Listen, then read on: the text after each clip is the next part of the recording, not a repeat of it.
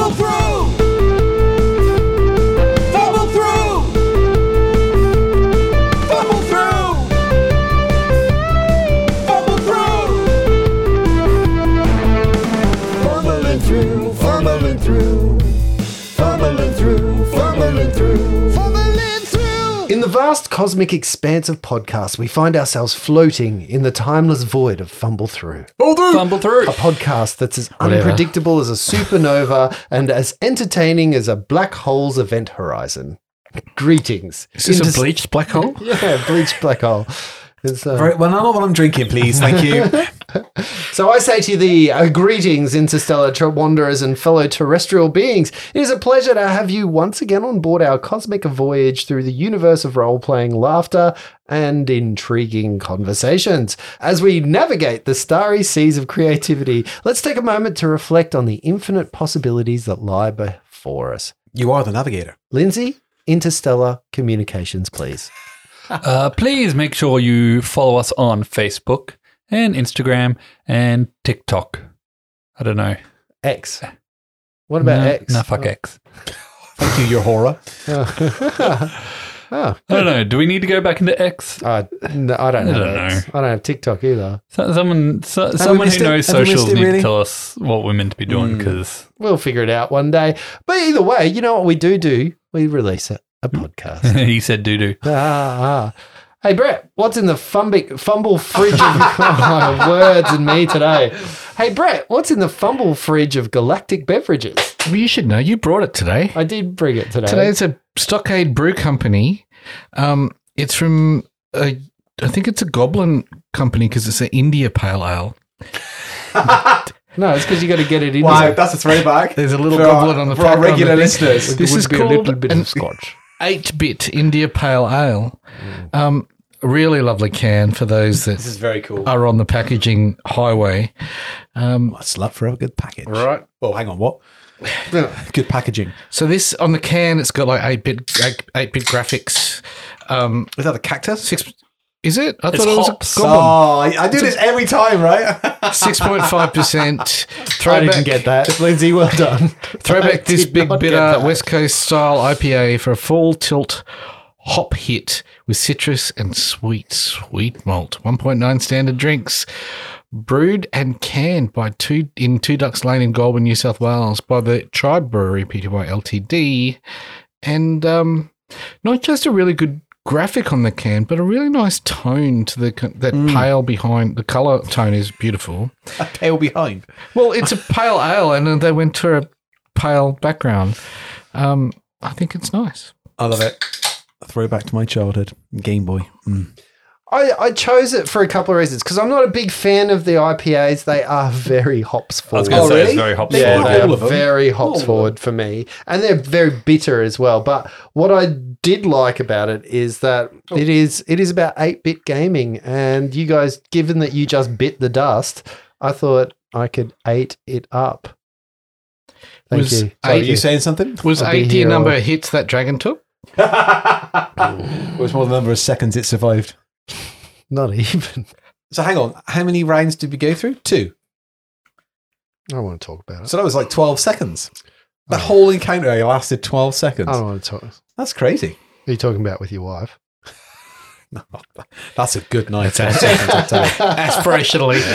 It's a good night because you're having someone else in the room. Whenever you have a partner involved, it's a good night. Does feel Oh, like right. Yeah. I thought you meant an additional person there, but I was like, that's No. just weird, Justin. No, I meant you're not alone and crying. Oh, gosh. So the beer. Let's back to the beer. I finished my haiku. Ah, Yep. 8-bit hoppy brew. The weekly drink for fumble through. Bitter, like Justin. I like that there was a rhyme you there. get a little and then rhyming a couplet in resolve. it as well, yeah. That was good. cheers. Cheers, That was Justin. good. Cheers. Thank you for the beverage, Justin. You're welcome. I don't mind that. I Oh, thought the citrus. Do you know what? The citrus actually cuts some I of could the drink bit that I- all day. The citrus actually cuts some of the bits that I don't like about IPAs. Like that is Actually, a. I'm not sure having it straight after a raspberry flavored Schweppes soft drink is the best thing to have done, but it is nice either way.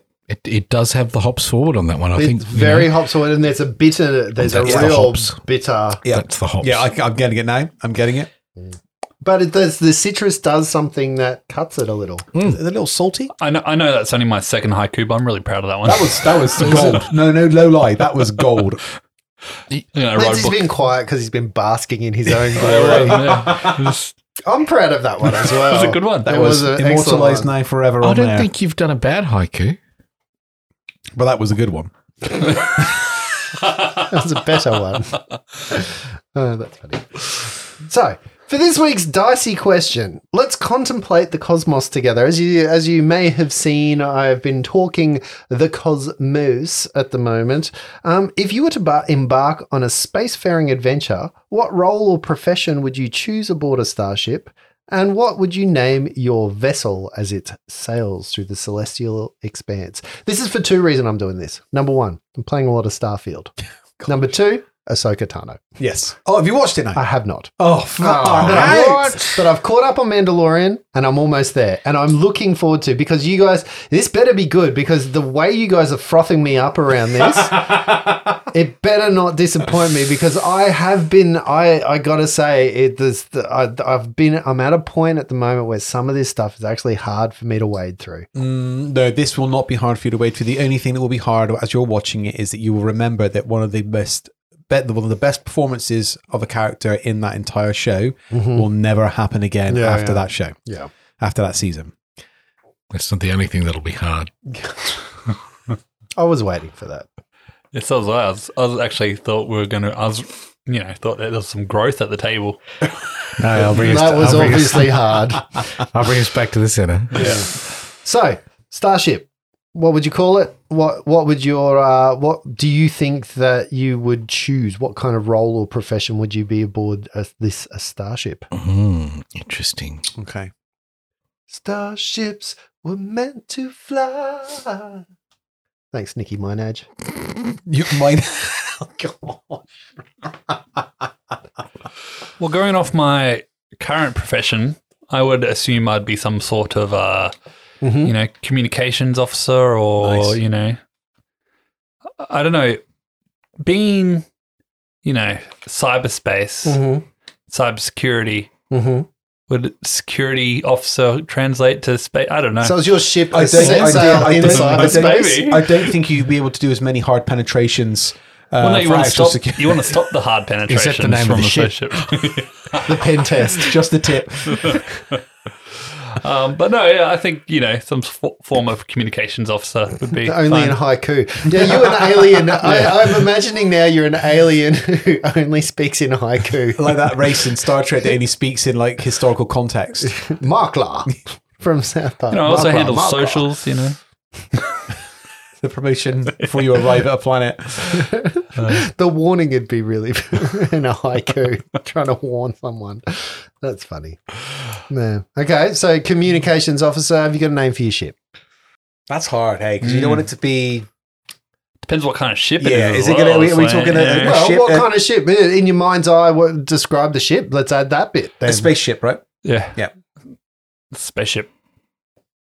I don't know. It'd be kind of like a smuggling. I was explaining this before. I think like a all-rounder kind of like smuggling sort of vessel, like the Firefly, Millennium Falcon, like armored, hidden places. freighter. Yeah, something like that. And What would you call it? Then? The wobbly wheel.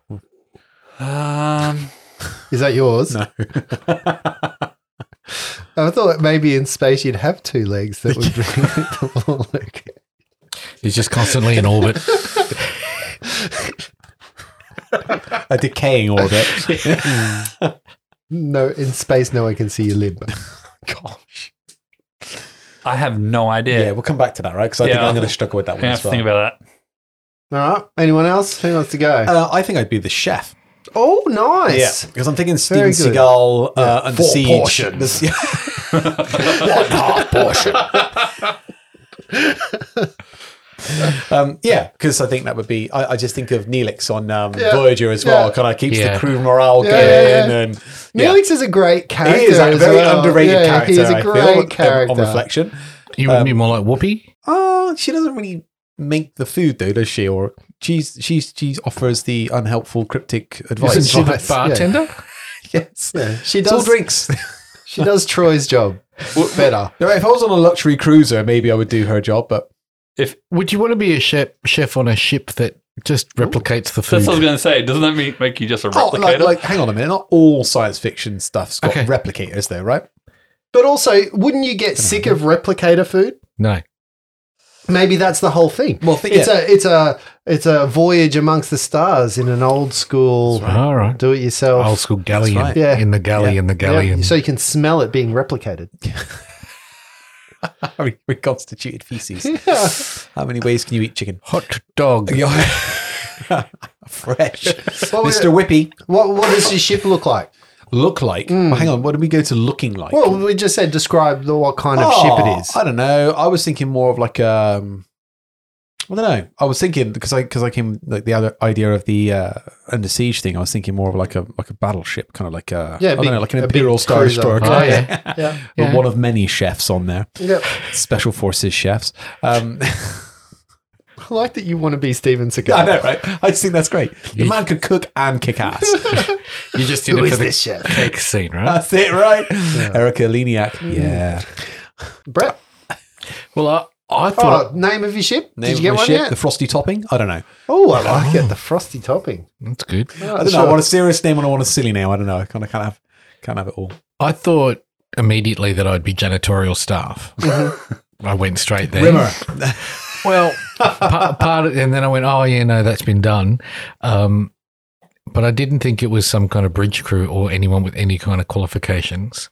I could be the chief entertainment officer. That's about it.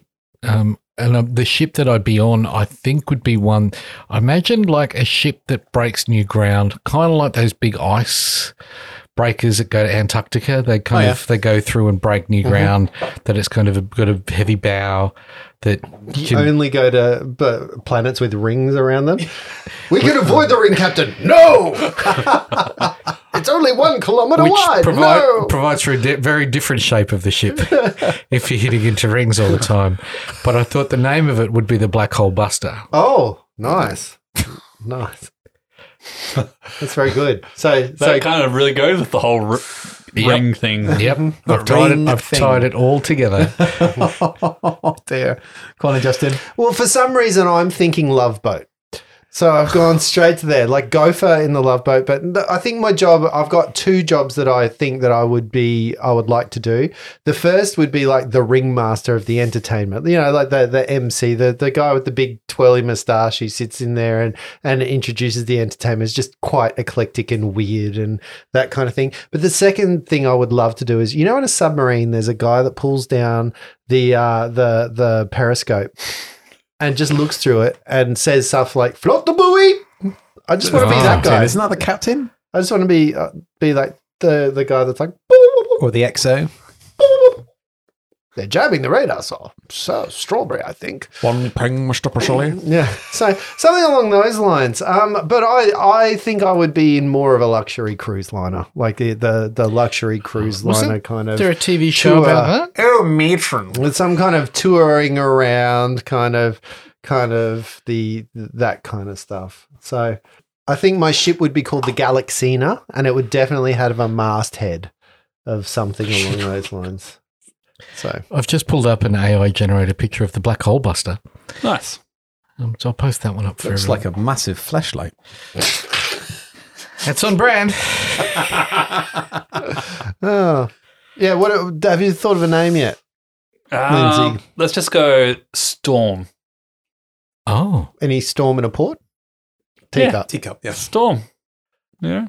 Okay, just a quick one today. Did you have a name yet? Frosty top. Oh yeah, that's right. That's right.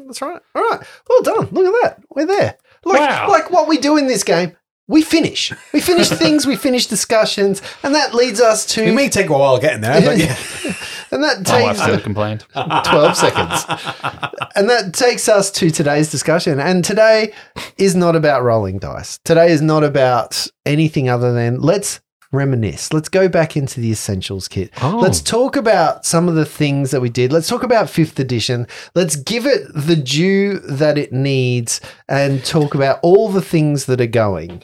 I thought that tonight we would be talking a little bit about what brought us together. So the first thing is we chose a different rule set. We went with the D&D 5th edition. We've played through the Essentials kit. We've got a storyline. We've got characters. We've got other characters that were around. So, you know, things like that. So I want to talk about notable locations, NPCs, moments that we went through, things that we liked about the game, things we didn't like about the game, things we liked about the system, things we didn't like about the system, things that actually stayed with us, and maybe some unanswered questions or some things that you want to know, maybe from me, what might have been and what might not have been.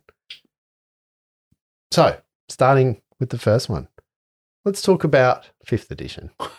Let's get straight into it. Don't point my way. Well, you were the one that claimed that we had to drink alcohol in order for you to play 5th edition. Now, I have played Pathfinder. I'm going to say I'm a Pathfinder tragic, but I have played many iterations of Dungeons and Dragons. I've been playing role-playing games for a fairly long time, which means I've seen a couple of different role-playing iterations, and I've played different systems outside of the Dungeons and Dragons ecosphere as well.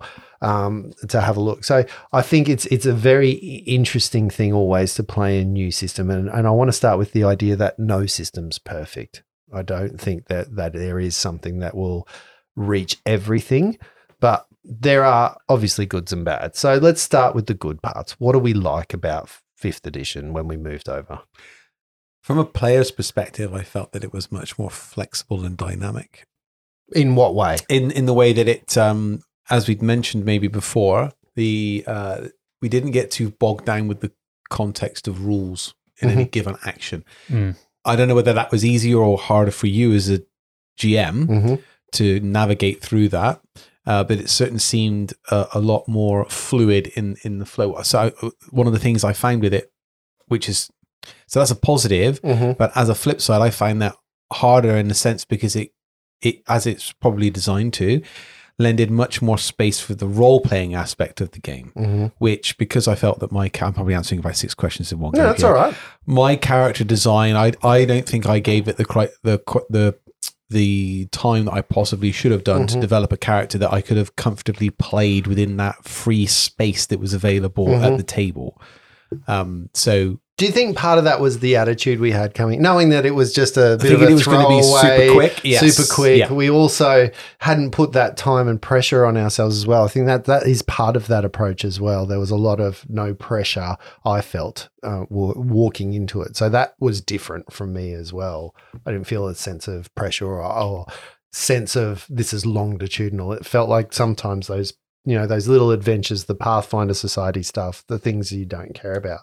I wonder if does that play into what you felt around the room for role playing as well, that we gave it the room to role play. What, in the those short games? No, in these games. In this game. We did. And I think, that's certainly a positive thing for the system, I think. It's not to say that space isn't there in Pathfinder. It's just that there are moments where we can get a little bogged down with the mechanics. Well, it's hard not to fucking role play when you have a character called Bilson Moon who comes in and is just a role-playing powerhouse of a character. That I think set the tone for that interaction. But to me, he couldn't have been played in any other. He couldn't have been in Pathfinder. You reckon? Yeah. There was not to be as flexible as he was, it had to be when you think about Pathfinder bards, you've got all your different performance checks, which are based on your different skills in what you do. Whereas 5e, he can be a singer, a dancer, or whatever he wants, and it's one single skill.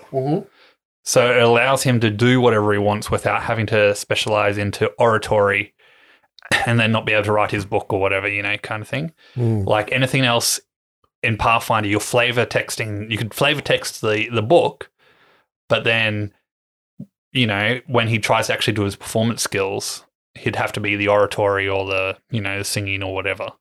So I think he wouldn't have worked in Pathfinder.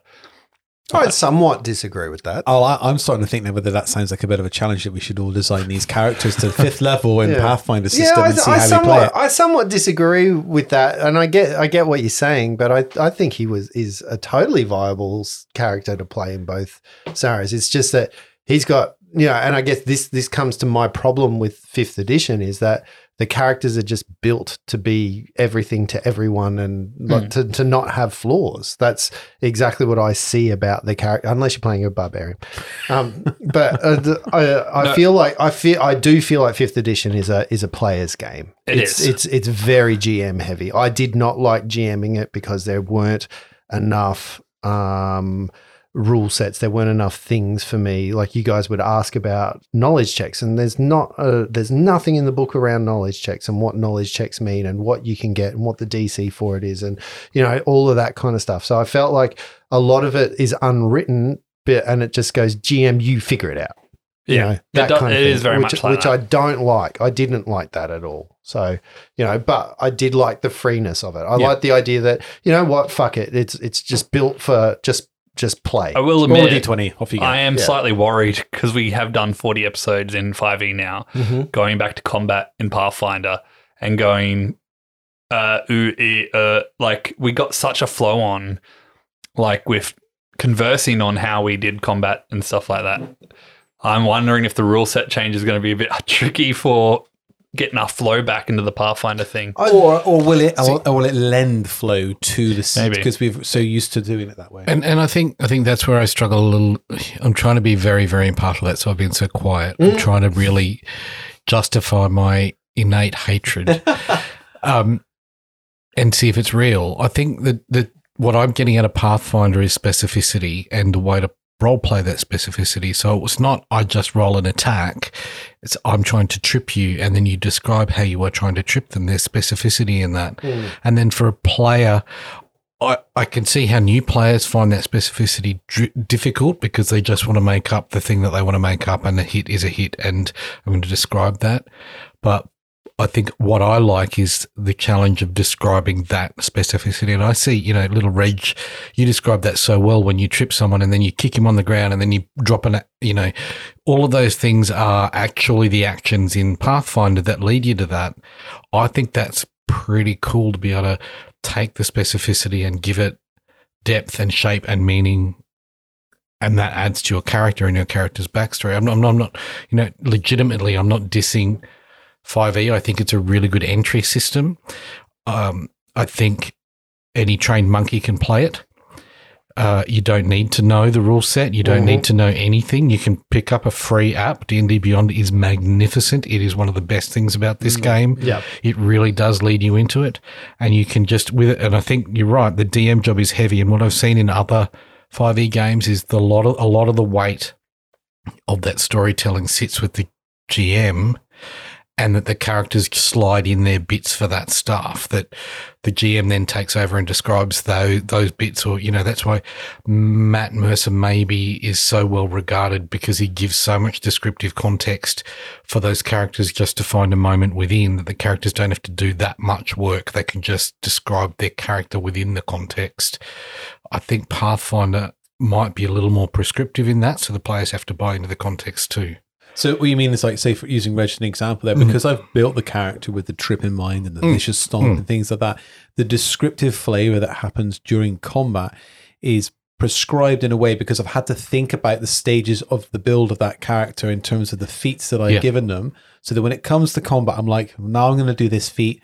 Now I'm going to add this feat on. And as I'm doing it, I'm describing those techniques and things that are happening as it goes. Whereas with 5th edition, because there's no real specificity within what we're actually doing, if you're not clear on how you're going to do it in the moment, you lose that level of descriptive language. Is that what you're saying? Well, either that or you're very, very free in that. And I think for someone new to the game, there's freedom there. So to go, all right, Reg is just going to swing out with an elbow and he hits, and now the guy's on the ground, would be the outcome in 5e, where I think in Pathfinder, you're like, I sweep the leg, he's down on the ground, now I get a free attack and I'm dropping the elbow, and it feels to me that that rule set gives you some guidance to the description. I'm more worried about like the whole the flow of the story, as in, okay, I want to do a bull rush, which is an opposed strength roll in 5e versus an opposed a D20 versus a CMD, but cover, and you get an attack of opportunity going in, and then if you have this feat, you get this thing, and blah blah blah. But see, that's the flow that I'm worried about for a podcast. I think that's where I differ a little bit from you, because I like that. I like what I don't like about the homogeny of 5th E is that you roll it and it's one thing. I like the idea that, okay, I'm going to do this thing that's actually pretty hard to do, and there's multiple levels of things that I have to do above it. And I hear what you're saying around the flow of it for a podcast, but I think that's where it comes. Like, you guys often do stuff like, I'm going to push him. Justin, how does that work? I think the onus in Pathfinder is actually read the rules. There's a rule set for you, and if your character, well, yeah, I'm looking at you, Luke. but like, I think if you're a player at the table and you want to do something, the onus in Pathfinder is on you to go, I'm going to open the rule book, I'm going to look at that, and I'm going to say, look, GM, my intent is to trip this person. The way that works is I get to roll this, you roll this, we get that. If that's successful, then this happens. Whereas in 5th edition, it's like one roll, you either do it or you don't. And it's that thing that I get that it's okay, but I also think that it also decomplexes combat, and it makes combat less interesting for me. I totally agree. I agree as a player. As a listener, when I listen back to the two lots of episodes, I know which one I think I prefer. Yeah, but I think what you're referring to is a bull rush moment where somebody said to me, I want a bull rush, now tell me how to do it. And that didn't happen in 5th edition. But there were a number of moments, I think, in the Pathfinder bit where we got a little caught on disagreements about rules. Because you said that the onus is on the player, and you're right about that. But the issue happens then is a player's interpretation that then clashes with maybe the GM's interpretation of the rule is where it can be bogged down. But that, that's not necessarily the system. In terms of listening, that's just how we manage that as a podcast, really, when we're recording. When was the last time we had an argument about sleep? Well, we didn't because you stopped doing it. I personally think the real litmus test to all this is let's do some grappling in both rule sets and see which...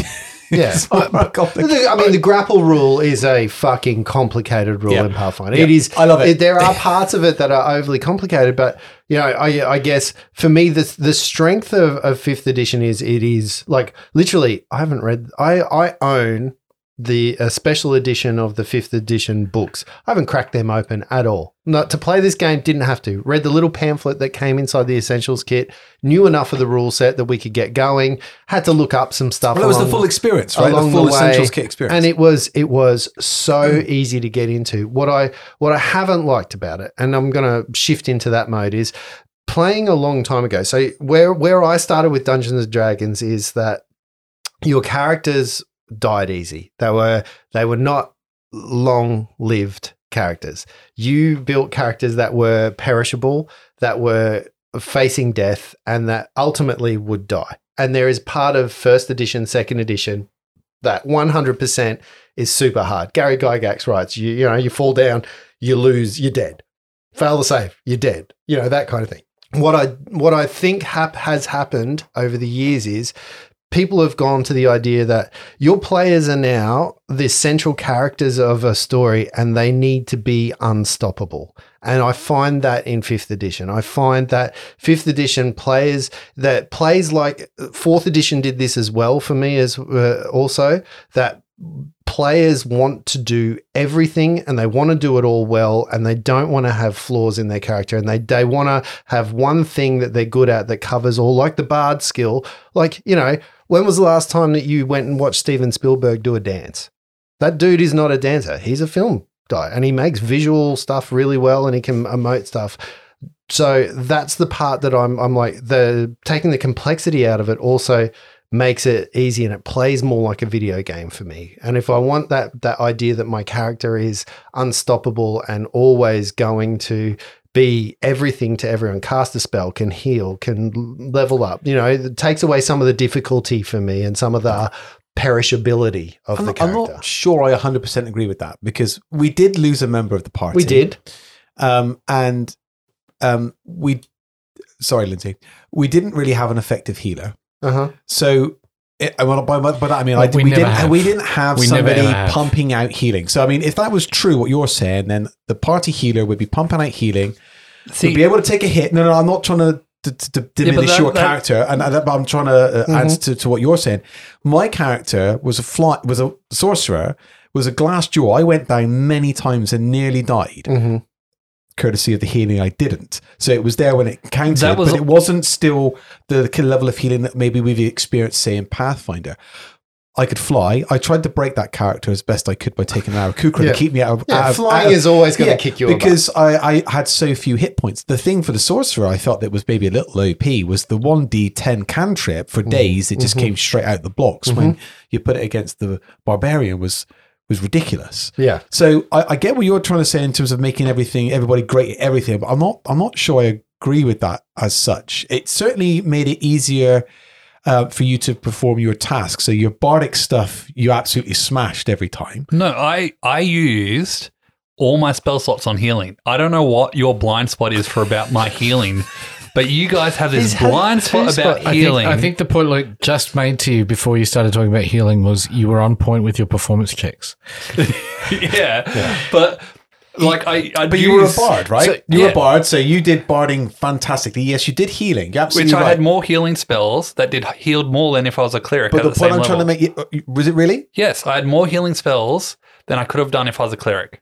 Unless you played a cleric that was specializing in No, healing. 100% not. I mean, I Or a can't paladin speak, that I can't specialised speak to in that. healing. The point I was trying to make there was that Justin was saying all of us were great at everything, and I just don't think that was necessarily okay. true. I hear that back and I'm like, maybe that's wrong. But what I guess my point is that I feel like the characters are built to be very, very much, you're the central star of the story and you're going to survive. I think that's the But bit. isn't that the experience that people come into? I don't know that it for? is. Well, you come in to die. I don't know that it is. I think the perishability of the real moments, and we go back to some of the real moments, like that moment with the spiders.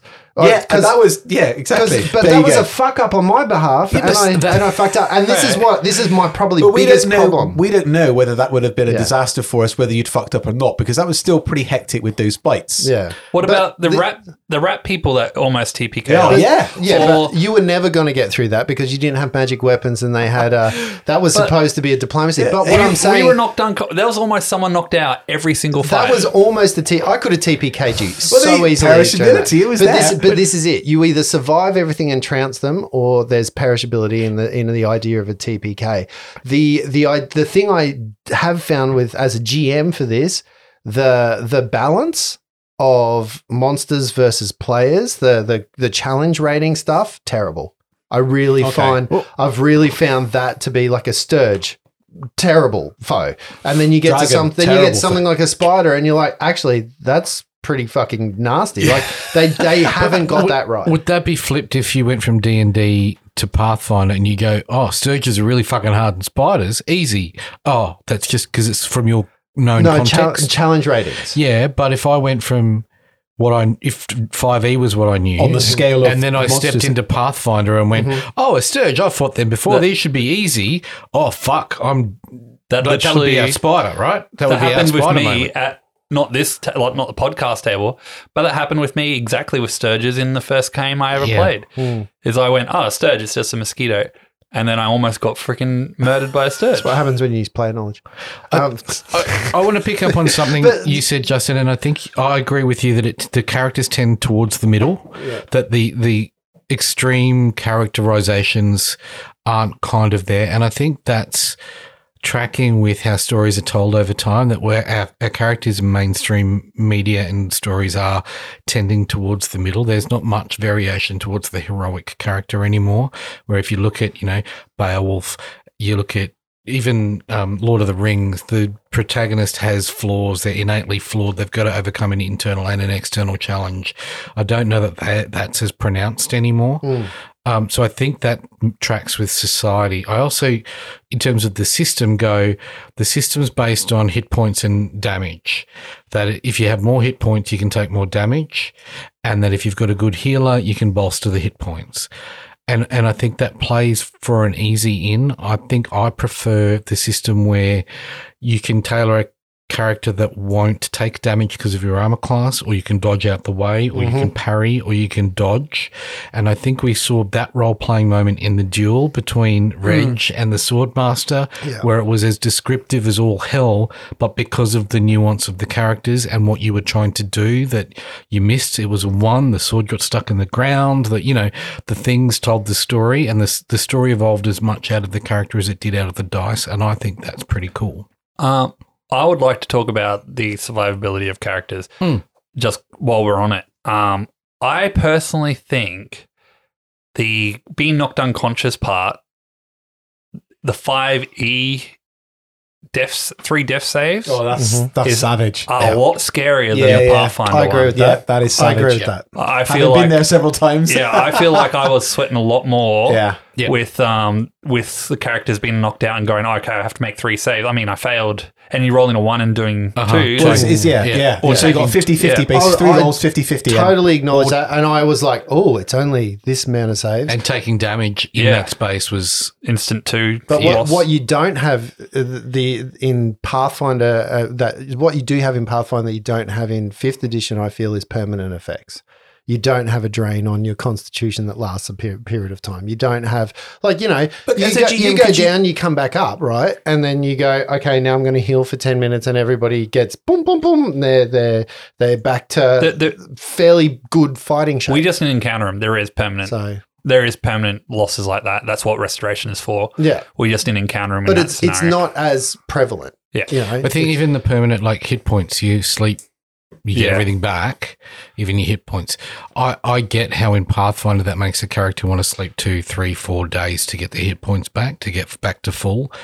But a good role-playing GM will go, no, you've got to push on, and you've got to push on at half strength, and you've got to, you know, you're going to make that work for you. You've got to actually be the, you know, the character.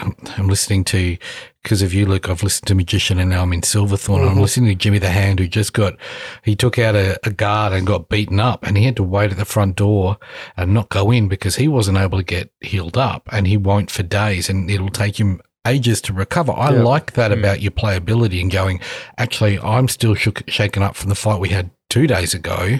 I don't mind that. I think the ease of reset was, look, as a barbarian, that took some time with the exhaustion tracker, but for hit points which is a huge amount of the value in the game, hit points and damage dice is a huge value in the game. I found that reset a little simplified. And the things like this as well is you can take bits from each of the campaigns. Like we could take 3 death saves over to our Pathfinder game. We could take long rest, like if you have a sleep, it fully heals you. Like we could take these things to our permanent game if we want to make it harder or easier on us. It's why I think it's not, you know, one game to rule them all. No, and again, that goes back to you know, there is no permanent solution. I mean, I guess to end this part, because we could probably talk about this, and I know that there's probably discussions galore out there, and there's a reason why there's a new edition that comes out every few years.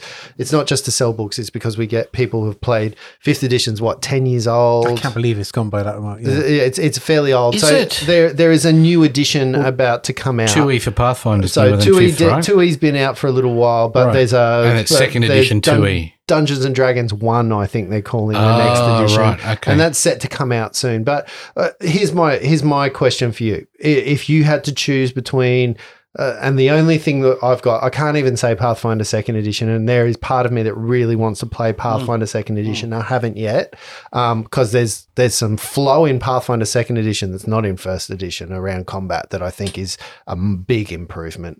But Pathfinder versus 5th edition, where are we sitting? If you had to choose, what's your preferred? I've got a very simple answer to this. If it's listening to Lindsay play 5E, Yeah. fuck, he was good in both of his characters. Fuck me.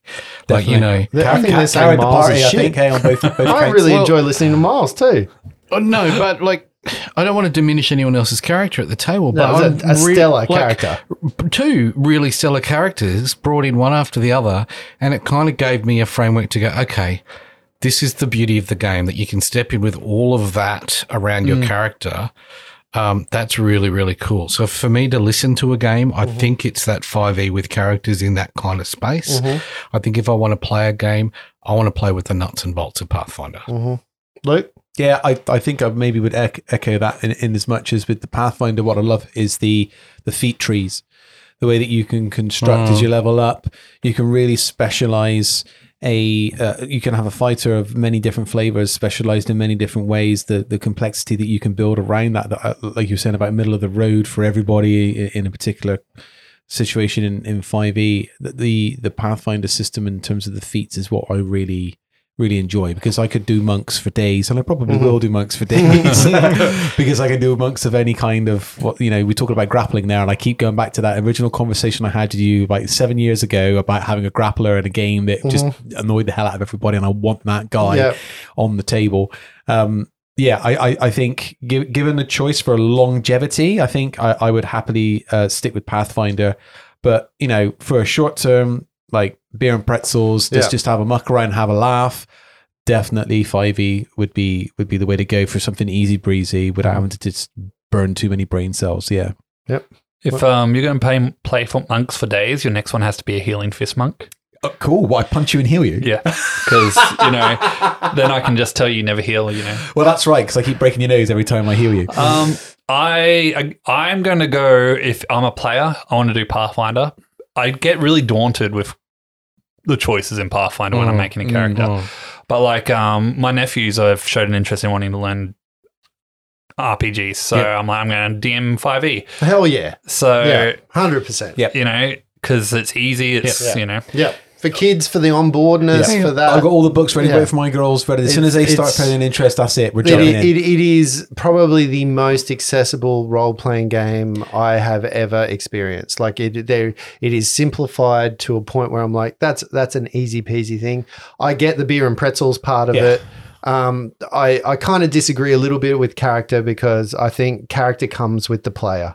So, I think Lindsay can play. I think anyone can play a stellar character in any setting. I've played vampire character. No, but as in just performance. The performance, the character, the character concept, the execution of it. Like if you know your game system really well, you can make something spectacular. In 100% worth of focus, when you can put 80% of it towards your character and 20% towards the mechanics of the game. Yeah, 100%. 5e works better for me. Yeah. So and I mean, I've seen that playing Vampire the Masquerade. I've seen that playing different games, and you watch people who are masters. The thing for Pathfinder, and I will acknowledge this, because I have played it for so long, I have spent hours into knowing that, and I'm pretty knowledgeable about some of the rules, not all of them. I fuck them up all the time, but at least you know what's sort of out there. And I get the idea that if you are looking at that, you just go, that is a complicated fucking mess. And if you're Luke, you're like, I'm not reading that shit. So, but I found the other thing when I went to the 5e, I was like, hang on a second, that can't be character creation. There's got to be more to it than this. You read it and you're like, hang on, is that it? Am I missing something here? Where's the rule set? Hang on, where's the feats? Where's the thing? Well, it was like thing? 2 feats in 10 levels. You get like 2 feats. It's like, what the hell? So I felt a little, I think there's a middle ground there to go. It can't be overwhelming, but it can't be so easy that crayons can do the game for you. I do have a question, because good friend of the show, Ian Rendell, played with his kids for the first time. His kids are not, between the ages of, I think, 7 and 13 or something. Boots, can you put post on our socials to tell us what you played and how well it went, because I'm really, really interested for that experience. I'm meeting up with a guy called Reese who runs a role-playing game at one of the islands off the coast at Redland. He's just started a game there. I think he plays 5e and they're having a really good time. I think that is a huge, huge win for the community. And if you can win for the community, then the community will go where people in the community want to go, and you'll find your Pathfinders, you'll find your Vampire the Masquerade, you'll find your Star Wars. But if you can find that first step in 5e, then I think it's a genius of a game, and it gets people in. If it gets them in, and the more people in, then that's a win. And it's what's made it so popular. Like, it is more popular now than ever. Like, but it's what's made it popular in the zeitgeist. Like, it's not just popular within people who know role-playing games. It's popular because of Stranger Things, and it's popular because of it's accessible now to a broader perspective of people. Can I ask you this? Like, in our personal game, where we've changed to a rule set called Fantasy Basic, which is a free rule set. It's kind of a bit of a rip-off of first and second edition and an amalgamation of those. For me, that has a really easy game system. That's a game system that's a small pamphlet of a rule set. For me, I love the idea of that game because it takes some of the ideas of 5th edition, being very simple character creation, being very simple gameplay, and puts it into a game. But it also, for me, it also has some of the negativities of role playing. The oh shit, do I want to walk in there because I'm going to die kind of moments, and the sense of mortality that you get going. I'm genuinely afraid for my character just to walk in that room, not just I'm going to go in there and smash the fuck out of everything kind of thing. How do you feel about? I don't want to talk about that game. I think there's a. I'm going to answer that by asking by making a different statement. I think. I think the thing that I'm looking for, and I think the thing that is yet to be found, is there was a moment where you could play Street Fighter and you play it on basic mode and you got access to maybe 12 moves. Yeah. And then you go to intermediate mode and you had a whole heap of other moves that you get access to. And then you go to advanced mode and you get the full move list. It might have been a different game, but that's what I'm looking for in this, where you can go, well, here's the reduced rule here's the entry level rule set. But when you get comfortable with that, why don't you expand it out? And here's the bolt on. And when you get comfortable with that, why don't you go to advanced level? And here's the extension of all of that stuff, that there is a concertina effect to the game that's absolutely possible with the rules to go roll a performance check. All right, if you want to go to intermediate, there's 5 performances you can do now. And then you can define it a bit more. And then if you want to go even more, all right, well, let's roll to see how well you pursed your lips. Like, I think there's a level of, so I don't want a gradient. I do. Yeah. And I agree. a way to step into the game that meets your need, so that someone at the table can play it beginner and someone else can play it expert, and it doesn't give them any more benefit. It just gives them more nuance. It strikes me right now that we've got some people who listen to this are like, oh, there's no story in this game. Fuck, this is nerdy. This is really nerdy. Okay, so let's talk about the essentials kit. The Dragon of Icespire Peak as a module, as a storyline, as something that starts, as something that moves through, because I want to hear what you guys as players, and again, look, I got to say, I GM this. Maybe I didn't do a great job in some places. Agreed. Maybe some of it is definitely on me, and some of it's definitely on the way that we approached it. But again, it's supposed to be a unique experience no matter who you play it, or you could play it with the same people and different characters, and it should be different anyway. Yeah, right. What did you think of the Dragon of Icespire Peak? What are some moments that you liked? Can I start on this one? Yeah. Go for it. I hated the story and layout of it. I felt like it was one big fuck off fetch quest from World of Warcraft.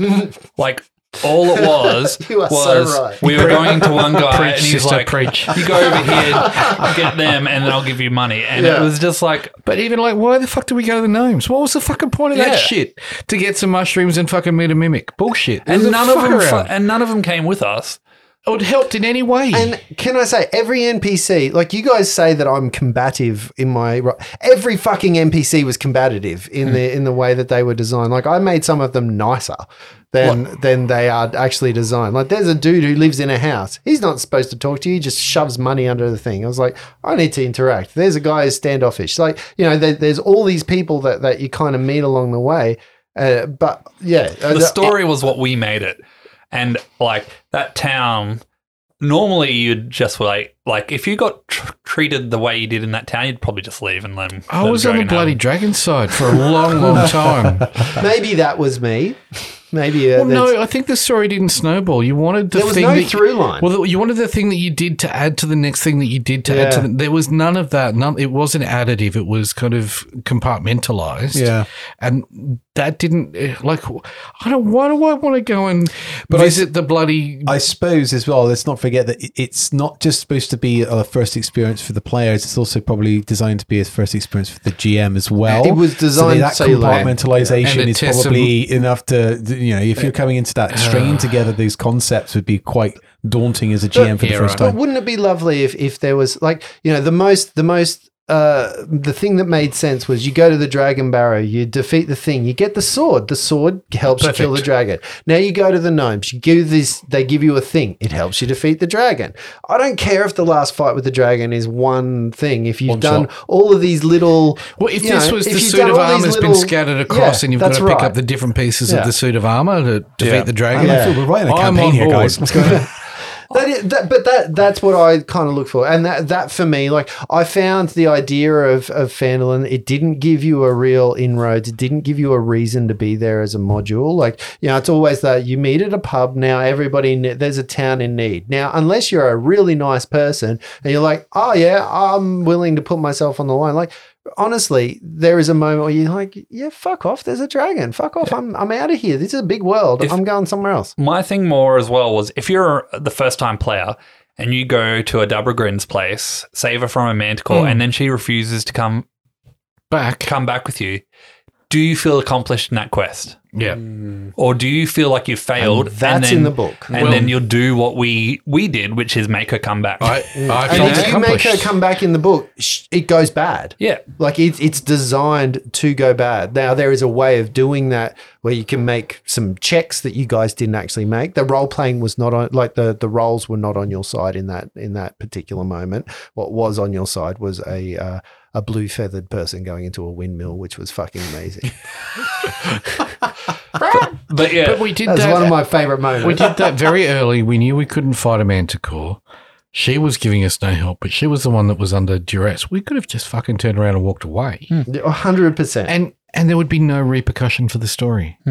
I think the starter set might have been a better place to go, but Yeah, I'm interested to see what the D&D starter set. I'm now Are you about talking flavor. about? Are you talking about the 5th edition starter The set? actual I've played it. original. Yeah, I've played it too. I'm more intrigued to see what would happen if we crack. I know we won't. And that's but set in not right now. Phandalin. Yes, I've whether we played it. I actually did- cracked one of the proper like thought Curse of this was Strahd or okay. or Yeah. Giants, Storm Giants, or one of the ones that's supposed to be like really good. Well, that's And I think that's fair because this is a short entry module, and maybe I'm used to a longer five-booker that has a huge arc that kind of ties together. And in those ones, you kind of go, yeah, there's little side quests that you kind of fuck around with. See, that's what I like about the first Phandalin one is because that bridges into Tomb of Elemental Evil. Mm-hmm. Not Tomb of Elemental Evil.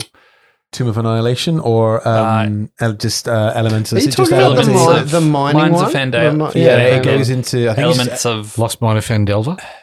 Yeah. that's the one, but Yeah. it goes into their first module, You which is the can keep Elements going one. into So a you've module. already got your kind of like the people in Phandalin. Yeah. And you've learned, and I think the whole purpose of these boxes, whether it's second edition, first edition, whatever they are, is to say, okay, this is, you want to run, this is how you run. It's like that moment in a video game where it it's says, a tutorial. push left, push Yeah. forward, you know, how to jump, how to cast a spell, how to do all these things. So this is what it's supposed to be, but this did go on for a while. What do you where do I was- after the first 5 minutes when you've learned all that shit? Whereas like you stop doing it and you get frustrated and you try and skip. But we're also looking at it as from people that are very, I say very experienced. Some of us are very experienced role playing. Who? Well, you three, I was thinking, but and we've then slipped back like 6 gears into something that's basically got its stabilizers on, and we're Yeah. trying to take it on a high speed track, and it's just not. The training wheels happening. can't keep up. Yeah, I yeah. fucking loved it, to be honest, going back to I the mean, beginning. I enjoyed doing 5e. I must admit, I enjoyed it. Yeah. I was disappointed with my character creation. Like I didn't think, I thought I was being a smart ass. I can fly, I can fireball, fucking here we go. And then all this other stuff, like actually, oh no, now I've got to think about how I'm going to talk and how I'm going to interact and how I'm a bird. And, you know, it's just, like I said, those spaces became huge all of a sudden to roleplay. Lindsay nailed it, like we're saying, like with both his characters straight off the bat. And I know you struggled at the start, but then you really leaned into what I always just felt like I was flapping around like the proverbial blue bird, not knowing what the fucking hell to Well, do. I think towards the end there, it was just, fuck, I've got to get this done. Like that was the whole, like, all right, move through, follow through. Come on, everybody, keep on the straight and narrow. You kind of, I think the choice for me was to go, I'm either lost in the character or I can lean into the thing that I said, which I made up, which was he's a soldier, or maybe that was in one of the backgrounds. Yeah. And that I went, all right, well, if that's the case, then you take charge and you move it on and you move towards the objective and you fuck all else. And that's the choice I made, was to go, all right, let's move it on. I'm here to protect everyone in the room. I can do that by killing the thing or getting rid of them. And the 2 times we were really close to death, it was Moradius who pulled you guys out and went, let's hot-footed out of here. There was more than 2 times. Yeah. Because Well, don't forget there was the church. Perishable. There was you know about perishable. We nearly died. There was the many church. times. There was the church as well. Like I probably aren't saying that it's not the perishable, but you certainly didn't walk into there going, "I'm scared." Like I think there's a tension. Other systems, you would actually have trepidation walking in there, and you would have done it with a bit more care. See, I mean, the fact, like you talk about like earlier systems, like earlier D&D, where you fall, you fell asleep, you're dead. That's very difficult when we're in a game that we're spent all this time in character creation. I don't know whether you spent that. I never experienced whether character creation in first edition or whatever you want to call it of D&D was as involved as it is with the character creation now. So you've invested, even from the off, a lot of heart into this character. Third edition was the tip. Yeah, to have them expire Excuse like me? in the blink of an eye is crushing. So you're finding that balance of perishable to risk taking is a fine space to operate. I believe third edition is where that all sort of the character creation, where characters became that's where people actually went, these characters are the central figures and we want to try and get some longevity, and that's where we started seeing some of the first, there was always modules, but that's where you started seeing the first kind of long term, the Dragon magazine that started you at first and finished you at 20th kind of stuff. The idea was you made it to 20th. That you made it to 20th, or your party at least in some shape, way or form made it to 20th, and that's where I go. What I probably I'm just going back through the actual book, and I want to talk about the quality. Like, I love all the things that came in the box. You get the dice, you get the cards, you get the the GM screen. I thought the pack of this was really good. A slut for packaging. This system absolutely wins. I don't know. The Pathfinder's 2E beginner box. Have you seen that thing? I haven't. But I'm going like, is that just quite? It's triple the price, but boy, oh boy. Justin? Nothing about 5e doesn't have a design element that I don't like. It's true. Let us finish the Pathfinder 1 edition game before you get us on a Pathfinder 2. I haven't deviation. even opened it. I think for this game, like what I think about for the idea of Dragon of Ice Spy Peak, if I was to sit down with teenage boys and go, let's run through this, because they're not interested in the role play stuff. They're not interested in too much they're interested in I get there and I defeat the thing and I roll the dice and I slash and I hit and I bang and I crack and I'm doing that kind of stuff. This is perfect for that. This is perfect. You go there, I have very little interest from the story. I'm being led by the nose and I'm going in there. Can I ask a question about the end of it, basically? Yes. So we're in that dungeon crawl. Yes. Did we miss much? In which bit? The whole Axome or whatever it was called? No. Because it felt like a lot of rooms of an emptiness. Yeah. And I think that was something that I made a choice. And I know you told me you wanted me to fast forward through it, but the whole idea was at some point you had to come across a wraith. And I wanted the sense of emptiness in the place to be there, because it was just you, ghouls, and a wraith. Okay. And that was why. And there were some other things in there that you picked up, like the gauntlets and stuff like that in there as well. And you can't fast forward through some of the searchy parts.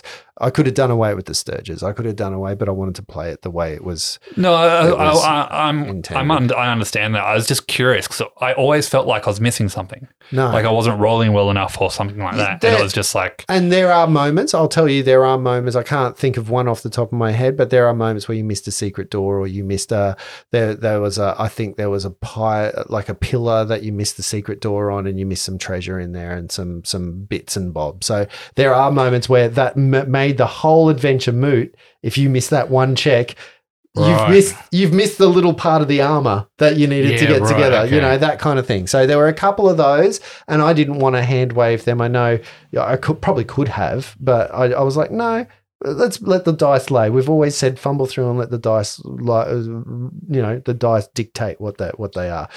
Talk to me about characters. Hang on, before you get off that point, because there's one bit of this story that felt like it was a toe in the water and didn't get unpacked, and that was the orcs with the thundery lightning orc dude, which was for me one of the scariest and most well-developed parts of this story. That's where I was like, that was a really good end game for me. That guy was there's a lot of mystery around that. I wanted to find out more about that, and then it was never kind of resurfaced. There's something there that I think is useful. I skipped it. Right. So I will say there's a couple of, like, you can go to, so there are 20 places that you can visit in this. There's Axe Home, Butterskull Ranch, Connieberry, Dragon Barrow, Dwarven, blah, blah, blah. And we got to a point where I was like, we're in this so long. And, you know, and what it was a series of boar druids. So, you know, the pumpkins that we went into, the boars that were outside, they were supposed to attack you. Yes, that was supposed to happen while you were at your worst inside after that little fight. I skipped some of that. The boars have a place where you go and you fight them, but there's no other real reason than to give you that story. And that story was not as developed as I would have liked it to have been. Well, I think that's the prequel for the story because there's a trilogy that follows this, which are 3 very short play alone, standalone, but work as a trilogy that I think they drill into that. Yeah. That's the Stormlord's Wrath, the Sleeping Dragon's Wake, and the Divine Contention that I think is that story arc. But I found that to be the bit that I was like, I'm really interested here. I love that. You've got me here. Yeah, this guy's cool. Yeah, that woodland There's a whole heap of stuff in here that I want to explore. How, you know, what is going on here? And then all of a sudden it's like, no, off you go.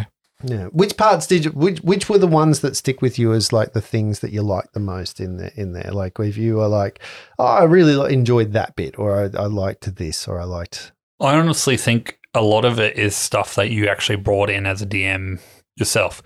The first encounter with the dragon. Was that you? That was a random encounter. Yeah. I don't really like that one that much. Oh, Dragon's Barrow. No, I can show you my notes here that says, have the dragon come in. We finished his thing. You said something and I was like, that's it. You've sealed your fate. Like, you know, it was supposed to be a random. I'd forgotten to make you roll about the random stuff, or maybe we did roll and it just happened that it landed on you guys or whatever. But either way, I remember writing and it's still on the notes saying, have the dragon arrive. The initial Tavern Keeper was one of my favorites. I love that Tavern Keeper. That's the only reason JR was fighting to stop the dragon. He was the nicest person in the whole village. Yeah. He was. The mayor was a dipshit. And then the other bit, which was right at the very end, was when you tied it all together with I can't remember his name. With the Wizard's Tower and the Azeroth. Yeah. That was a nice touch. That was beautiful. Yeah. So, what? Any other bits for you, Lee? What are you thinking? Oh, sorry. Yeah, go on. I liked the barrow as well. I liked that crawl through the barrow. There was intent there. I knew I needed to get to the sword. I loved that kind of the idea that we were in the skeleton of a dragon, even if it was a manufactured one. I like the idea that there were creatures down here guarding and that there could be undead down here. That you know, all of that history kind of made sense. That bit was written really well for me. I like that. And it was the most sensible for the story we were in. It was purposeful. Yeah. I think I probably enjoyed the spiders. Really? Yeah, no, because I was cocky. I was so cocky at that point. I thought, I've got this. Spiders, swarms, fire. I'm all good. Yeah. And it went so bad. Do you know how bad I felt when I walked out? I think we finished recording and I was kind of putting all my stuff away and I was looking at my notes and then I was like, oh, 3 spiders plus 1 per player, not 3 spiders per player. Oh, fuck. And it was rough. That was a kick in the complacency battle. Was what it was. I was like, that was a rough battle. But the spiders also were pretty formidable. Like, they're formidable foes. I don't mind that in terms of story moments, though. I thought that was a really good story moment. Really I thought, it really reset the rest of that kind of crawl for us, I think. And then you come across undead dwarves and a wraith and sturges and I kind of was like, all right, let's be on our guard here. And that's where I think I started going, check for traps on the door, then open the door. And that story, every single one. That is actually the story of Axe Home is actually quite beautiful. Like in the fact that it was an elven ambassador who went into a dwarven stronghold. Something happened between the two nations, so they held her captive to ransom her off, and like took away all of her stuff. She turned into a wraith and basically killed everyone in there and turned all the dwarves into the ghouls. Yeah. And that's why she roamed the hall saying, this is where I live now. it's so hard when you have a story like that with trying to unpack that get background. like with them, and in like the Dragons thing that was a band of mercenaries who took over this castle who ran out of food in a siege and basically killed themselves. Like they drank poisoned wine. Is that where the white banners came from? The dragon banners came from? No, I kind of made them up. Yeah.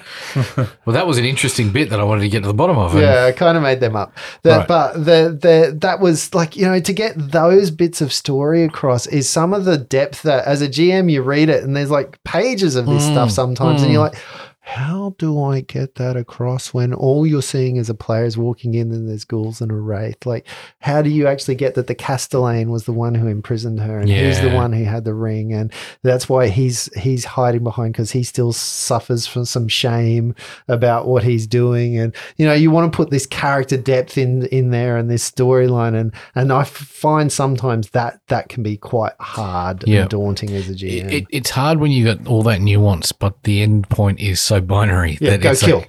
Hit, smash, die. Going off that, things we missed, like that we didn't do.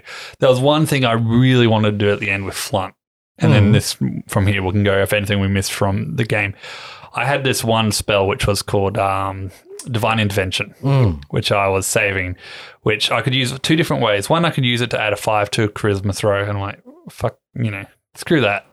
That seems really boring for a god. Charisma isn't a strong suit anyway. Yeah. Yeah. And the other one was if someone within 10 feet of me gets attacked, I can use my reaction to turn they have to make a wisdom saving throw. So the dragon would have to make a wisdom saving throw, which would have passed knowing being a dragon. Or they take the same damage they did to that person as radiant damage. Wow. So I had this whole thing where like Flunt was going to call down Grundanar to bring aid from his friends. And it was going to his smoke was going to take the form of a giant J.R. Lockwood. Yeah, cool. Who was then just going to smack him with his book. and that wouldn't have worked when the dragon breathed on us? No, it had to be melee. Right. Okay. And he didn't even get one off. Yeah. That was the one thing I was waiting for. Tail, claw, bite. Then I didn't use the necklace of fireballs of 32 I D6. thought the first thing that was going to happen was, if that was me, that would be like the entire necklace just end the game. Use it or lose it because it's the last hurrah. I wanted to get in that 5-foot range so I could use the reaction if it came to it just for that one moment, because I thought that would have been a beautiful kind of like wrap up of bringing JR back in to fight the dragon. I think at that point, Maradius didn't even think about you guys. He was just, it's me and the dragon. Yeah. And that's all that, like he was singularly boy, focused. It pretty much was there, right? Yeah, boy, did he do 70 points of damage. Only because of that sword doing 3d6. I think And if a it was crit. well, sure, but that was a good volley. That was an opening volley for the ages. yeah, but the sword significantly made that worthwhile. It would have taken 3 or 4 rounds and been a lot more dicey if it wasn't that sword. All right, notable characters. Let's go out of these. Like maybe notable people that you interacted with or / adventured with, or things that you were like, oh. The rat leader, king. What? That wasn't in this game. That was? Yeah, the were-rats. Oh, the were-rats. That was so long ago. Again, sorry, I got to go back here because I almost scrubbed that from my mind. That is wonderful, but there is no way that you can even, if you go there at 6th level, you got a chance. You go there at 3rd level, which I think you were, you're dead. Like there is no, you go in there and you piss them off. Like they have all the power in that. And this is the point that you missed. There are dwarves held up in the back of that complex. They have prisoner dwarves in there, and you could have freed them, and you didn't. Oh, yeah, no. and that is the no. I don't need to hear that kind of thing. That Justin. is the hard part because you can't damage them until you have a magic weapon. Back in. Well, we still only got one. Yeah, the magic weapons I found that to be quite limiting. Like there wasn't a lot of it in the thing. Like I would have thought, and I get it, you early days yet, but doing magic against those is what would have killed them. Like you have a sorcerer. The sorcerer is going to smash. Why would not everyone have magic in this game? Would be the other thing, right? Well, having it's a game for casters, having a barbarian early levels. Surely take a level of sorcerer, one level, and that's all you need. Cantrip, D10 every time. It is a pretty Or Warlock. It is a pretty popular conversation out there Right. around this system. Around the melee characters are really second rate. A lot of them have been Right. are not as good as the kind of that. Well, you got to overcome that with the items, then, right? That's the way to overcome a melee character's deficiency when you can't pump it with feats or other things. Is items, and I think you did that. You know, I looked at Meridius, who hated magic, and he had a lot of fucking items on his body. Well, he had all of them. I think at the end of it, I don't think you didn't have one of the. You had the hat, you had the gauntlets, you had the sword, you had the shield, you I had the rod, I had the clockwork amulet, I had the He had a whole heap of non-magical stuff. So okay, so the characters, Ophelia. Do you remember her? Yes. I really enjoyed playing Ophelia, actually. I thought she was a fun character to play. I really enjoyed editing Ophelia. Falcon. Falcon was like, I think the voice was hard. The voice was a real. I was like, it was a I've choice. committed too hard. Yeah. This is too like. It came from me not. I was trying. Okay, This is not going to sound good. I was trying to make him like a Navajo Indian kind of voice, but I'm not good at that, so I had to slow it right down to get the nuance of it, which I didn't get anyway. And I'm like, I should have just kept it at normal speed and fucked it up. Like, it just been bad at it. I think like Falcon was fine, and I get that context. I think Pell, there was an interesting story in Pell where Pell wanted to join us. I think that moment of Pell on the road, that stuck with me. Yeah. I think there was something around Pell and what the older dude. Pell. Was that the little boy. No, the kid. little boy that lived with Falcon. So Falcon had the old footman and the young stable hand. And that was. And I think if you take Falcon, you needed Falcon in that place, but those two were the interesting characters for me to go, what are they doing? How are they going to get through this? The orcs are coming. They're not Falcon's power. Pell wants to prove it. Like, there's something in that to go for a group of heroes. There was someone that you could be heroic for and with. And there was supposed to be an orc raid on Falcon's place. Again, something I sort of went because I was like, we're running out of time. Yeah. I need to do that. So it either happens when you're not there, which it would have happened the way that we played the story. Yeah. And that would have been a moment like, as a GM, I would have chosen to kill Pell, or, I would have probably offed him to give you guys some skin in the game at that point. Like, as a GM, that's where you're like, oh, fuck that. Those orcs are going to go down. But then that also made the story of the orcs more central to the to the and I guess we already had that. Well, I had that because JR went down. Yeah. I'm going to tell you what the character I loved the most is actually the mayor inside behind the door.